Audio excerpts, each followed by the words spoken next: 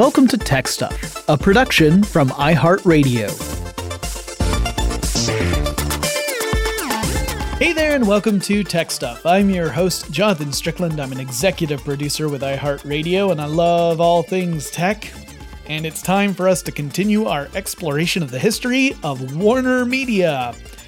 So in our last episode, I talked about the founding of two major parts of Warner Media, which was Time Incorporated, a magazine publisher, and Warner Brothers, as in Warner Brothers Studios, the film and then later TV and record label studios. I focused a lot on Warner Brothers in that last episode for pretty obvious reasons, but it's time to go back to Time Incorporated, that is, for a moment anyway. Now, in the last episode, I said that Time grew as a publisher, adding more publications to its name as it evolved, and that it continued to do so right up to 1989, when it would begin the process of merging with a company that at that point was called Warner Communications. And I'm not going to go all over that again because it's crazy complicated, and I just did that in Monday's episode. But one thing I did not cover was Time's own multimedia empire. See, Time wasn't just in the business of publishing magazines, or even those Time Life books you might remember if you grew up in the 70s and 80s like I did, and you saw the commercials all the time. I never did get that series about ghosts, but I always wanted it. Anyway, we're backtracking a bit to the 1960s to talk about another element of the Warner Media empire, and it came to Warner Media through Time Incorporated, and it's a very important piece of that empire. In fact, it's a component that would end up being transformational, so much so that I've done a full series about this company, or rather this channel, and I'm talking about HBO, or Home Box Office, the subscription cable channel, best known today for original series like Game of Thrones and stuff. So since I did a full treatment of this company in the past in full episodes of Tech Stuff, and in fact have aired some of those episodes as classics not in the not too distant past, I'm not going to dive into excruciating detail, but we do need to cover some of it because HBO is a really important part of Warner Media today. All right, so let's put ourselves in the mindset of the typical American consumer, someone who watches television back in the 1960s. This person has spent a not insignificant amount of money to purchase a television set, and they most likely get their television using an antenna to tune into over-the-air broadcasts from nearby TV stations.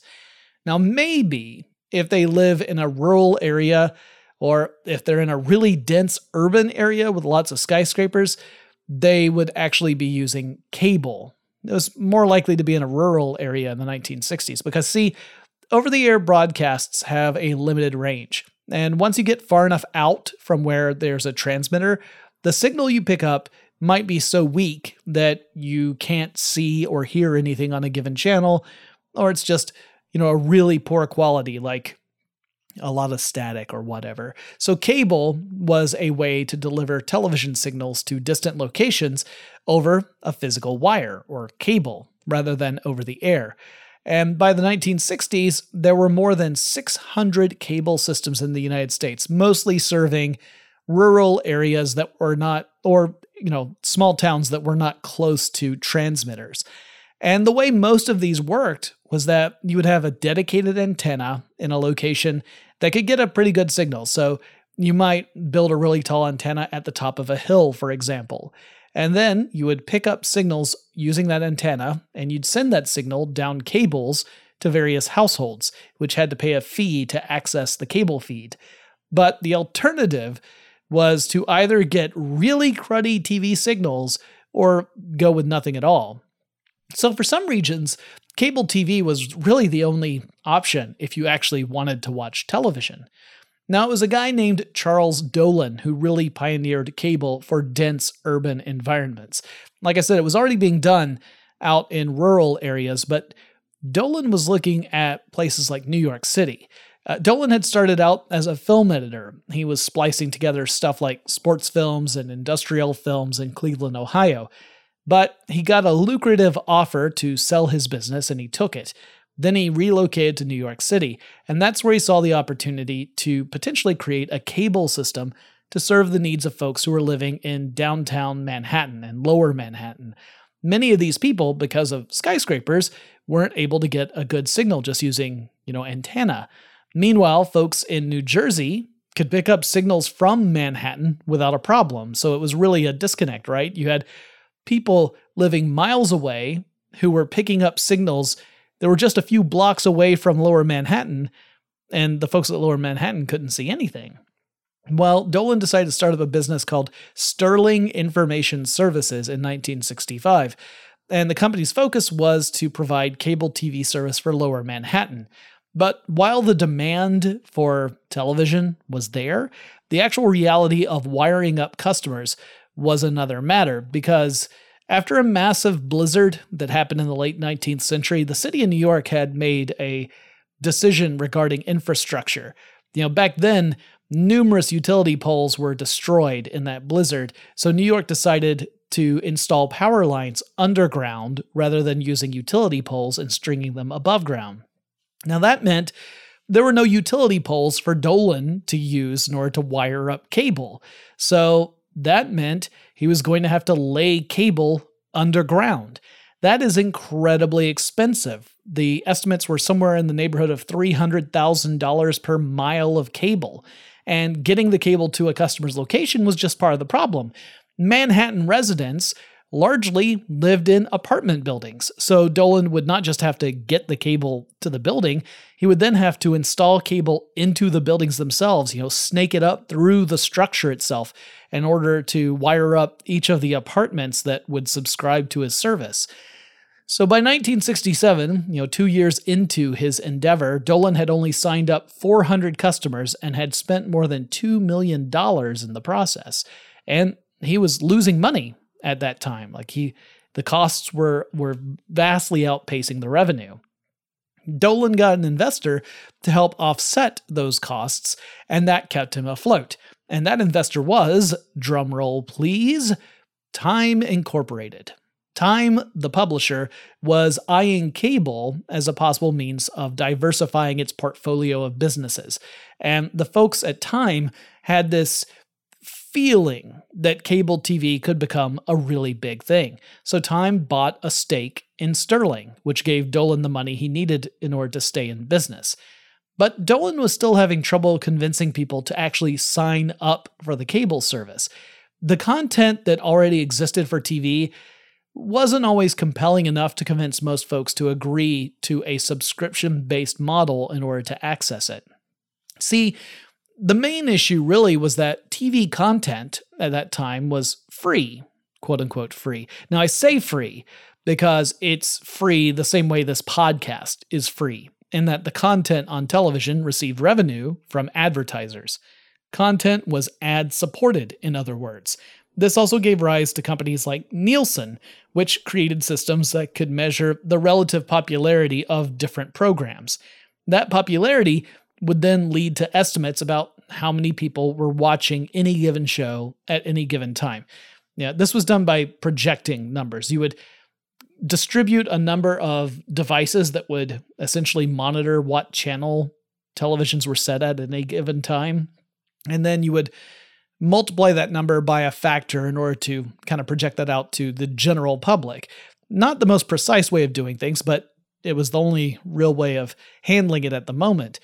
So that popularity level would lead to, estimates about how many people were watching at any given show at any given time, and that gave TV executives an idea of what their most popular programming was. That would lead to TV executives being able to negotiate bigger ad deals for the most popular programs.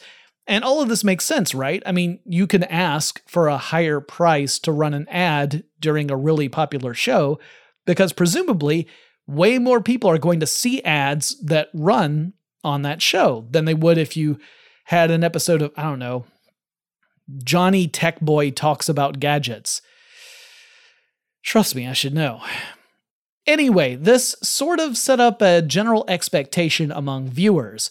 TV programming was quote-unquote free. And it's funny because the same sort of thing happened on the internet, right? I mean, people got used to this idea that they could access content on the internet for free, which meant when some companies tried to generate revenue not through advertising, which has its own set of drawbacks, but rather through things like subscriptions or paid-for content, a lot of people balked at that. The so-called paywall became a barrier to entry. And I get it, you're asking people to pay out of pocket for something when there's tons of other stuff out there that does not require that kind of direct investment. It's one of the big reasons we don't go for paid subscription approaches with our podcasts in general. We feel that anytime you put a paywall in front of content, you're going to see a much smaller audience. And we would rather be able to reach a lot of people because turns out we like people. Anyway, the landscape in TV was that most people were used to getting their programming for free. And so a lot of folks just didn't see the value in subscribing to a service to get something that other people got just by using an antenna. So Dolan would end up doing something that lots of other people and companies had tried before. He would create content that would not be available anywhere else, and the only way you would be able to get it is if you bought into the cable subscription. RCA essentially did this back in the day with radios. The company made radio sets, but it really got into the radio station business largely because it created the demand among consumers to buy the radios themselves, right? Like, you wouldn't buy a radio if there were no stations to tune into. So RCA had to get into the radio station business to create the content so that people would want to go out and buy the radio sets. It's this kind of cyclical approach.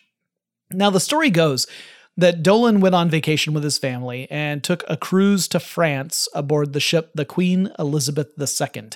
And on that trip, he came up with this idea for an exclusive channel that would only go to his cable subscribers. And his working name for the channel at that point was The Green Channel.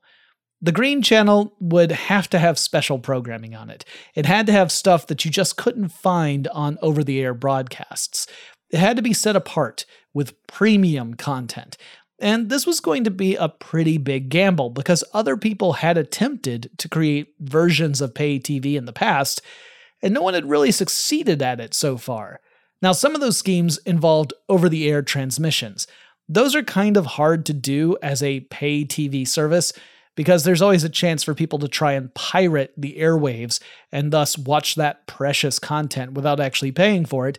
And because it's over-the-air broadcasts, you would have no way of knowing as a broadcaster that people were doing that, right? I mean, you're just sending a signal out. There's no return signal that tells you if people are, legit paying for your service or if they're just stealing it like the dirty TV thieves that they are. There were also encoding and decoding strategies, in other words, scrambling a signal, which in theory on the other end, when you have a paying customer, would be descrambled to play properly on the television. But a lot of those approaches were really limited and not very good. So there were a lot of legit customers who were getting poor experiences on the other end. Like, they were actually paying for the service, but the results were subpar. Cable bypassed those types of issues, and it had another benefit. Because it wasn't broadcast over the air, and because the FCC was trailing behind technology, FCC restrictions that applied to over-the-air providers did not apply to cable. Time surveyed potential customers, that is, Time Incorporated surveyed potential customers for this new cable service with a premium channel. And the results were not exactly promising. They looked pretty bad, and they actually did a couple of surveys, and a lot of them looked bad. However, after Time suggested that the first month of service would be free and the installation charges would be refundable, they got a slightly better response, though it still wasn't like overwhelmingly positive. It was essentially like a 50% approval. Meanwhile, the Green Channel went through a name makeover. No one had really come up with a killer name yet, so they had a placeholder, a temporary name, and this was called Home Box Office, which everyone was absolutely sure would be changed before it launched, and it totally didn't. Interestingly, when HBO was finally ready to debut, it wouldn't do so on Sterling Communications. That is, it would not be on Dolan's cable network. Instead, it was a community in Allentown, Pennsylvania that Time would choose as the debut spot for HBO, at least initially. And it was wired up on a totally different cable service that was created by a guy named John Walson. That's the man who actually gets the credit for inventing cable TV in the first place. However, Time then changed its mind, decided to actually pilot the service in Wilkes-Barre, Pennsylvania. The reason for the shift was that some of the programming that HBO wanted to carry happened to be NBA basketball games. But the NBA, like a lot of sports organizations, has a blackout rule. And that blackout rule says you are not allowed to broadcast a game played within a certain radius of where that game is taking place, unless that game happens to be sold out. This is a way to make sure that venues like stadiums are selling as many tickets as possible. The idea being that if you can stay home and watch the game on TV, you might not make the effort of buying a ticket and going to the stadium. I mean, that would be much more expensive. So these blackouts meant that if you happen to be within a certain region, like a certain range from the stadium, you could not broadcast there. Well, Allentown was a little too close to Philadelphia for that to work out, so Wilkes-Barre was outside that range, and thus wouldn't have any issues. It would mean that HBO wouldn't have to go dark for certain types of programming. So Time moves the pilot program to Wilkes-Barre, and again, that was outside of that radius. Now, initially, the subscription for HBO, to add HBO to your cable plan, if you lived in Wilkes-Barre at this time, was $6 a month. Fewer than 400 people signed up for it when it launched on November 8th, 1972. And the first two pieces of programming on HBO included a hockey game of the Rangers versus the Canucks, followed by a movie from 1970 called Sometimes a Great Notion. The growth of HBO at first wasn't exactly inspiring. Time Incorporated oversaw deals with various regional cable companies, most of them in Pennsylvania, and got agreements for them to be able to carry the channel in return for subscriptions. Customers of those cable companies would still have to add a subscription to HBO in order to actually access that channel. This would go on top of their normal cable subscription, so they're already paying their cable bill. They'd have to pay extra to get HBO. Something that I think most of us are familiar with because that's kind of how it operates now. And this was still a pretty hard sell at that point. There were also other pay cable channels emerging around this time, including one that would be called Star Channel, which was part of Kinney National Company / Warner Communications, within a division of Warner Communications called Warner Cable. Meanwhile, the Sterling Cable Company was still struggling in New York and losing money. The subscriber base was modest, and the cost of installing cable in Manhattan had not gotten any cheaper. Time acquired controlling stake in Sterling and then renamed it Manhattan Cable Television in 1973. The growth in HBO largely came from a new method of distributing signals. So early on, the way that Time would broadcast HBO to cable stations is, so they've got their starter signal. They would then send that signal to a microwave transmitter. And you have a tower, a radio tower, that can send out microwave transmissions. This tower would beam out a microwave signal that carries that channel to various cable stations in the region. These stations would receive that transmission using a microwave antenna, and then they would send that signal through their cables to their customers. But this new approach would go much further. In fact, it went all the way out into space. The new approach involved beaming the channel signal up to a communications satellite in orbit, which then could beam down that same signal to a receiving antenna connected to various cable stations. This removed the need to build out microwave transmission antenna across the United States and helped HBO to go national. Now, when we come back, we'll transition over to some other elements that would become part of the Time Warner / Warner Communications / Warner Media empire, and some that would not stand the test of time. But first, let's take a quick break.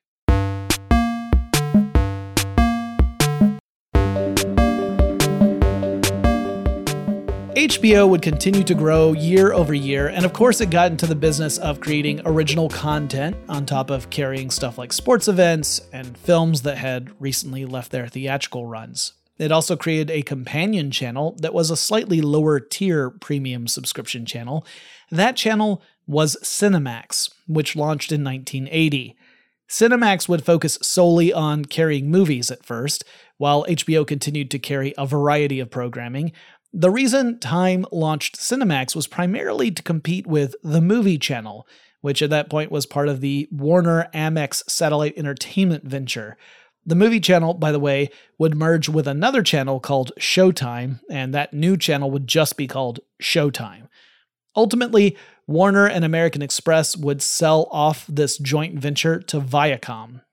Anyway, Cinemax would go on to experiment with various content over the years, and while from the outside it seemed like it was kind of a competing cable service to HBO, in reality, both entities fell under the umbrella of Time and, after 1989, Time Warner. Okay, so that's the basis of the HBO and Cinemax elements of what is now Warner Media. I'm sure we're going to come back because we are going to have to talk about HBO Max later on, but that's going to have to come in the next episode. And we've got a lot more to cover because there's just so much, and it is exhausting. But let's take quick stock before we move on. So we're up to about 1990. Time Warner has merged, so Time Incorporated and Warner Communications are now Time Warner. And we've got a true Goliath of a multimedia company, one that would set the stage for other massive media companies in the future. So you had the assets of Time, which included a publishing company with several popular weekly magazine titles, plus books and beyond. That also includes the pay cable channels in HBO and Cinemax, which were now established entities, and they were solid revenue generators by 1990. You had the Warner Brothers movie and animation studios. Animation at this point was a little quiet, but they still had them. You also had the Warner Brothers television studios. You still had the Warner Music Group, which was kind of an umbrella for numerous music companies, not just Warner Records. Warner had sold off its stake in cable channels like MTV, Nickelodeon, and Showtime to Viacom, so those were gone. But the company still had actual cable operations, as in cable service. That is, the ability to act as a cable service provider. That was Warner Cable. Oh, and they also owned DC Comics.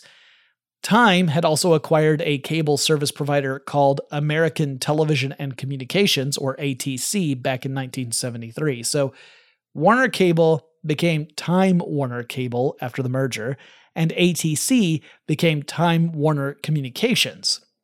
Both of these divisions were then lumped in together into a collected division called Time Warner Cable Group.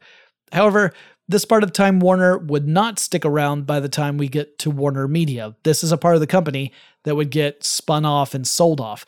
The Time Warner company would spin off Time Warner Cable as an independent company in 2009, but let's just follow that bunny trail a bit more because it is interesting. So we're going to flash forward to 2013.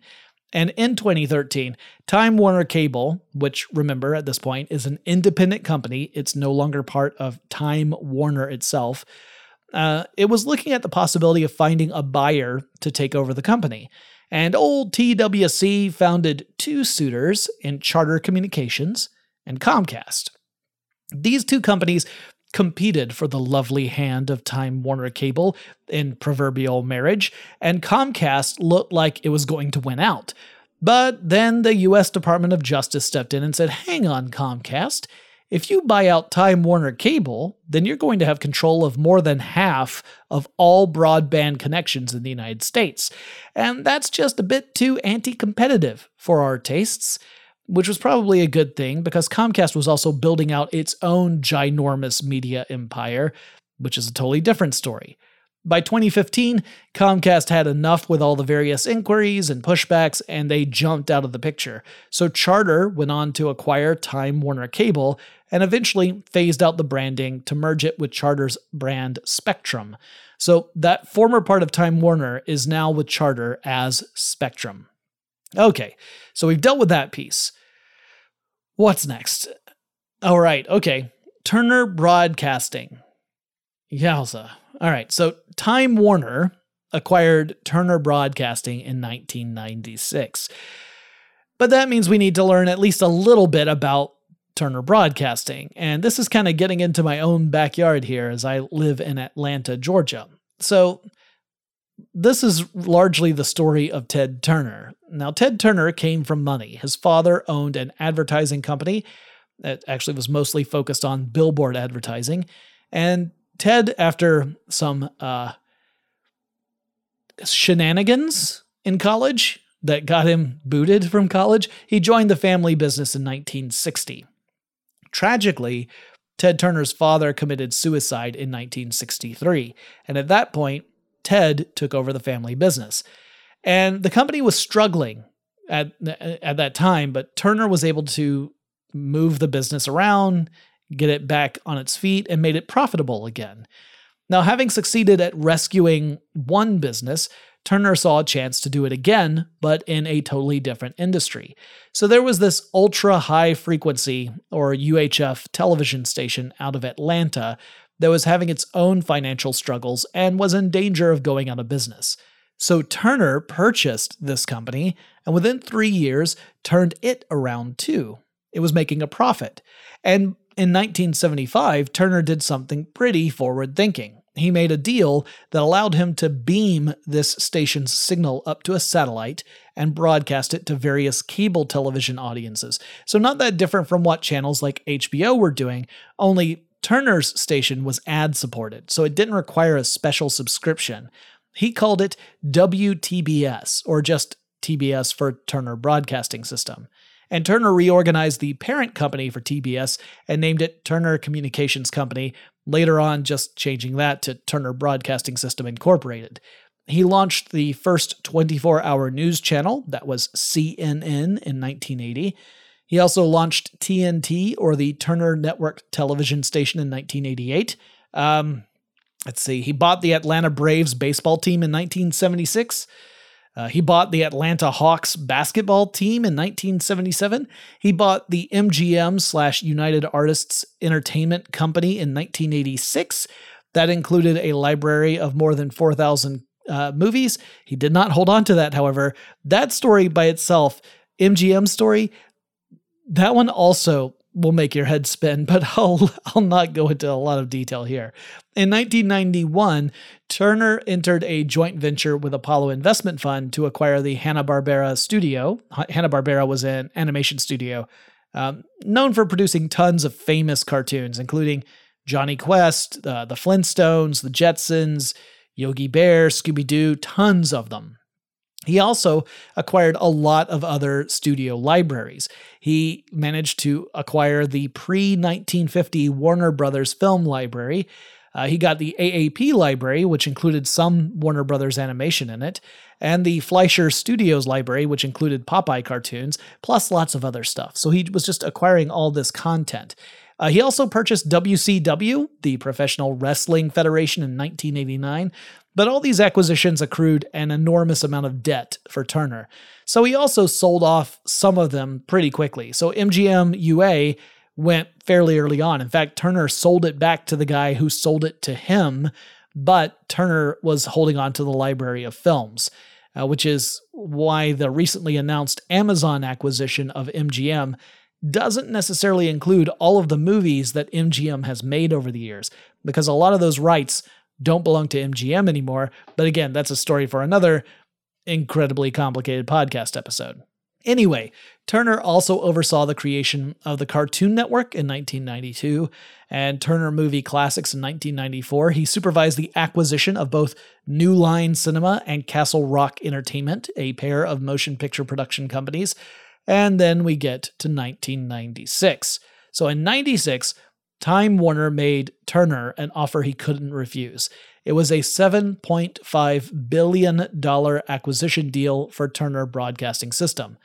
This meant that Time Warner, and thus Warner Communications, and thus Warner Brothers Studio, had a lovely reunion with the pre-1950s Warner Brothers film library, because Turner owned that. So yeah, this particular acquisition also meant that some Warner Brothers rights, which had been sold off years earlier to help cover debt, came back to the entity that first created those works. Sort of. I mean, a lot had changed by then. The Warner of 1996 was very different than pre-1950s Warner, but TBS, TNT, CNN, New Line Cinema, Castle Rock Entertainment, Hanna-Barbera, the Cartoon Network, etc. All of these things made their move over to Time Warner. As did Ted Turner. He became an executive for Time Warner. While the acquisition of Turner Broadcasting System was taking hold, Time Warner also got involved in the launch of a new broadcast television network. That network was the WB, which launched on January 11th, 1995. And this was a joint venture between Time Warner, specifically the Warner Brothers Entertainment division of Time Warner, and a company called Tribune Broadcasting. The WB would stick around a little more than a decade, during which time it served as the launch pad for shows like The Steve Harvey Show, Buffy the Vampire Slayer, Dawson's Creek, Felicity, and Charmed, among many, many others. Oh yeah, Supernatural was one of the shows that debuted on the WB, because I keep forgetting that show was on the air forever. That show, I think it ran 15 seasons, which, I mean, all it did was really teach me that if you hear the song Carry On My Wayward Son, it means that one of two brothers is going to have a really terrible time, and possibly both of them. But as I said, it only stuck around a little more than a decade, so by the mid-2000s, the WB's numbers were in decline. Meanwhile, over at Viacom CBS, there was another network called UPN that was facing a similar situation. By the way, the story of Viacom and CBS is just as convoluted as this history of Warner Media is. Now, both channels, WB and UPN, were trying to compete with Fox, and Fox was performing far better than either of the other two channels. So both the WB and UPN were losing money, somewhere in the neighborhood of like $2 billion total between them. So CBS and Warner Brothers Entertainment decided to join forces rather than compete against each other. Both the WB and UPN would shut down within a couple of days of each other, and CBS and Warner would then launch a joint venture television network called the CW. It took the C from CBS and the W from Warner Brothers. Some shows from both networks made the jump over to this new network, like Supernatural and Smallville came over from the WB to the CW, and to this day, Warner Media owns half of the CW, with the other half belonging to CBS. So we can put that in the big old bucket of Warner assets. Okay, we're zeroing in on what Warner Media is today, but we still have a lot of ground to cover, and part of that ground means going over what has frequently been called one of the worst mergers of all time. So when we come back, it'll be time to get back online. But first, let's take another quick break.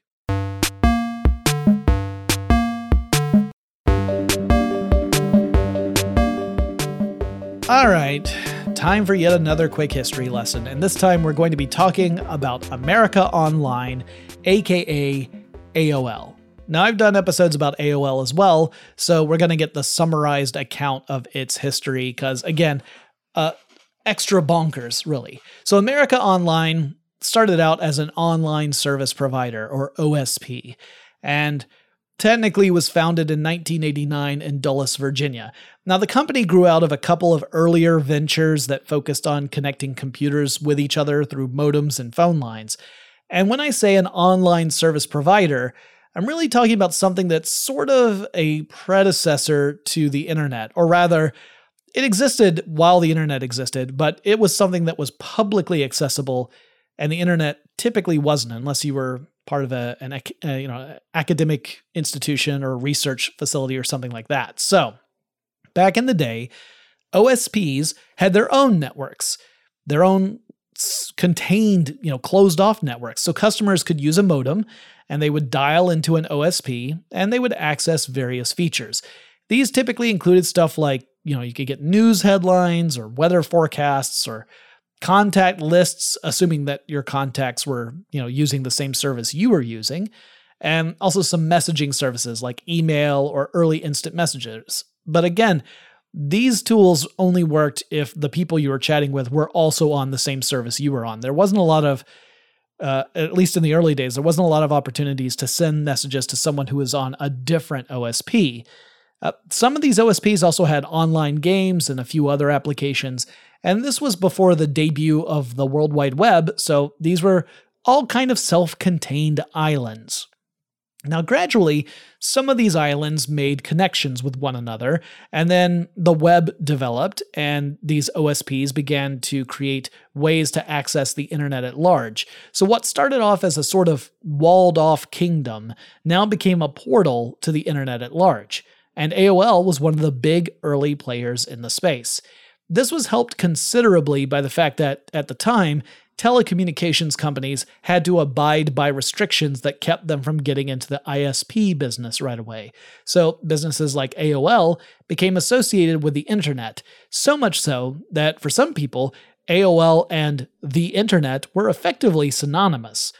In the early days, AOL charged users on an hourly basis, so the more time you spent online, the more you had to pay.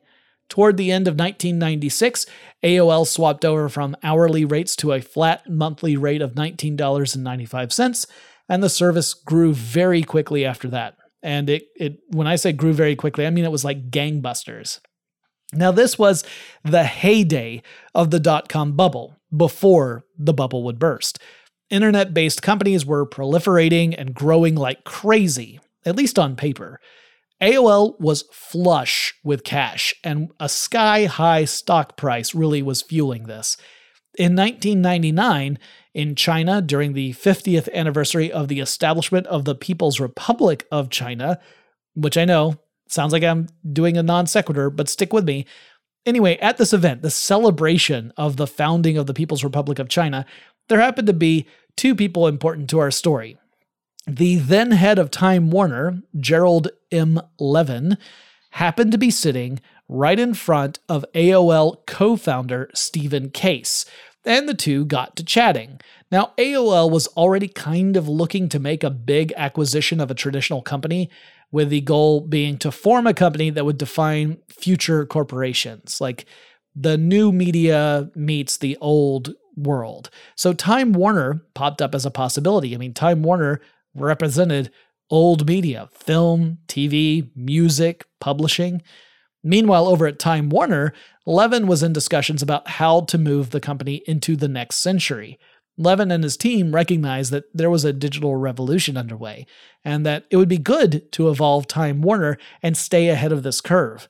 One possibility early on was a merger between Time Warner and Yahoo, but Yahoo's founder, Jerry Yang, ultimately decided not to pursue that opportunity.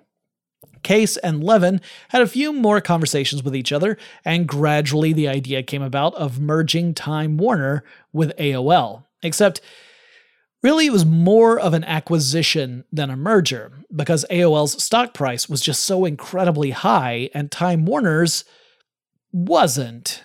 So this deal that they worked out stated that AOL would have 55% ownership of this new company, and Time Warner would have 45% ownership of it. The board would have an equal number of folks, from directors on AOL's side and directors from Time Warner's side. Levin of Time Warner would become the CEO of the company, and Case from AOL would be the chairman of the board. And they kept this deal pretty darn quiet. In fact, a lot of people in senior leadership positions for both companies didn't find out about the merger until the companies announced it publicly in early 2000. In a way, this sort of played right into the overall narrative of Time Warner. After all, the Warner properties were mostly focused on media like TV, film, music, publishing. And, that was it. And then AOL would bring new media into the mix, adding in yet another aspect to this already incredibly complex story. The combined value of the companies was estimated to be more than $350 billion, thus making this the largest merger up to that point. And while they began the merger in 2000, it would take a full year to complete. In the meantime, things took a very serious turn. Actually, it took a few turns, but one is one that I'm sure most of you are already familiar with, and that is the dot-com bubble, in fact, burst. That process was not instantaneous. I mean, it sounds like it is because you're talking about a bubble bursting, and when that happens, it's an instant. That wasn't the case with this. This was more of a very slow, painful, dramatic decline in value. So the stock market value of the internet companies that were really going like crazy, it peaked in the early spring of 2000, like March of 2000, it was at its highest ever. But a confluence of events led to much of the market collapsing, with many companies going out of business as a result. Some of the problem was because of the overvaluation of companies that had yet to produce any revenue, and some of them had no business plan whatsoever. So essentially, these were companies that, again, they were incredibly valuable on paper because people were pouring money into it from an investment standpoint, but they didn't really have any means of generating revenue. Some of this had to do with companies that were overextending themselves. They got flush with cash and then they started spending the cash like crazy, either in order to try and scale the business up as fast as possible, or on, luxuries like penthouse offices and daily massages and all the kind of stuff you hear about from the .com days. Some of it also had to do with economic recessions that happened in other parts of the world, such as Asia. That had an impact on the tech sector. Some of it had to do with proposed mergers that fell through, not Time Warner and AOL. That one did go through, but other mergers that were planned fell flat, and that hurt the market too. And thus, stock prices began to fall.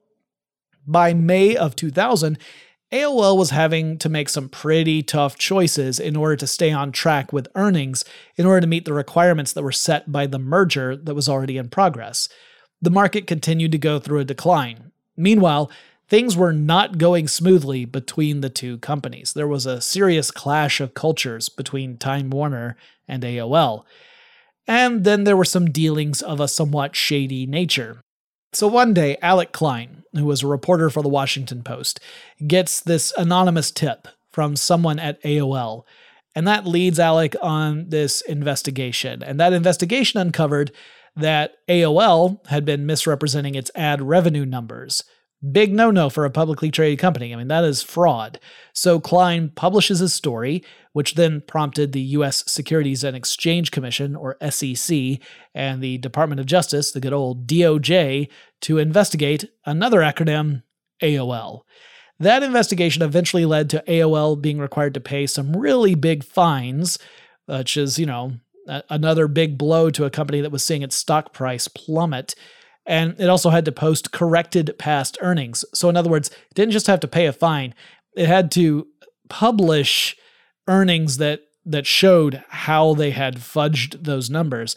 This was not a great moment for the new AOL Time Warner, though it did give folks over on the Time Warner side a little bit of a boost because they suddenly saw that their part of the company was perhaps the more valuable piece.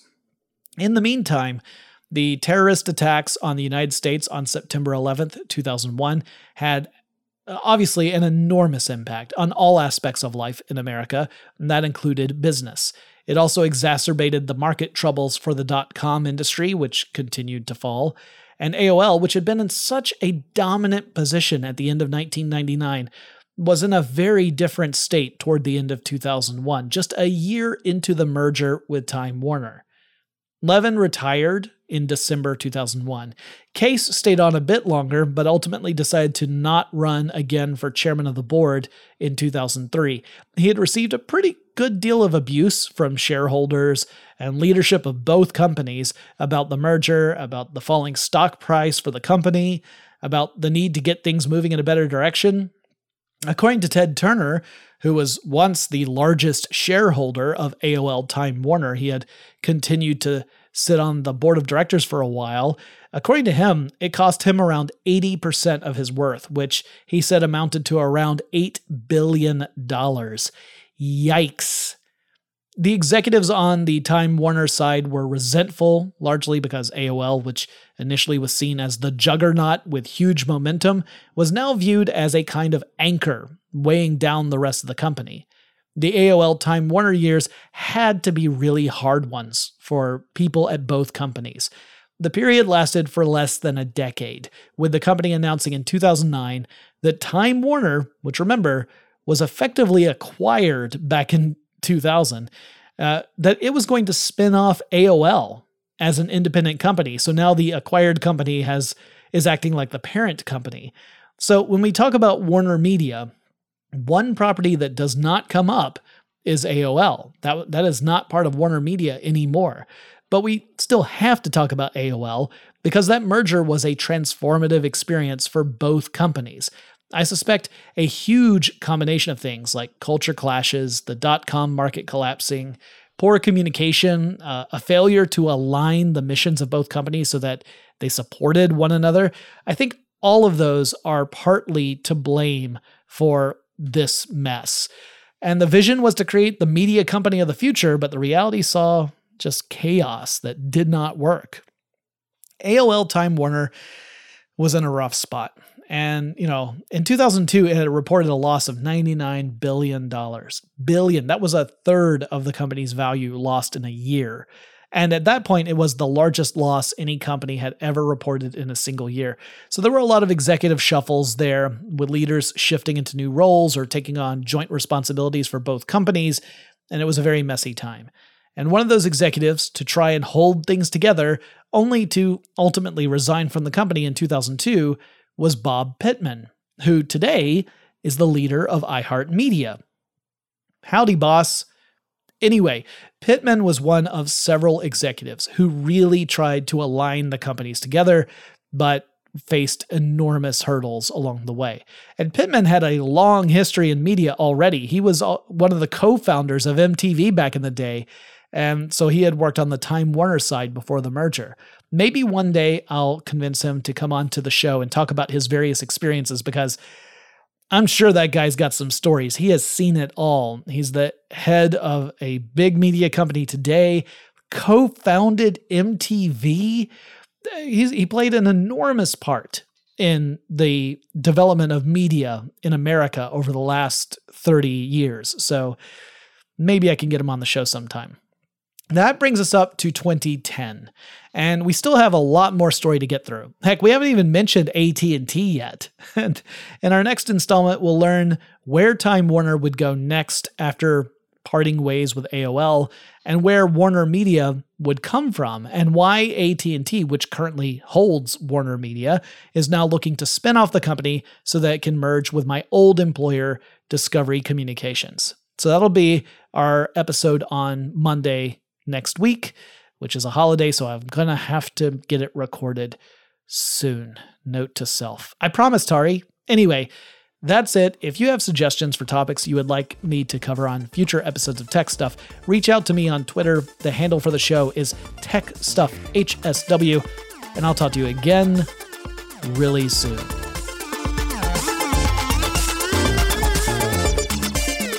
Tech Stuff is an iHeartRadio production. For more podcasts from iHeartRadio, visit the iHeartRadio app, Apple Podcasts, or wherever you listen to your favorite shows.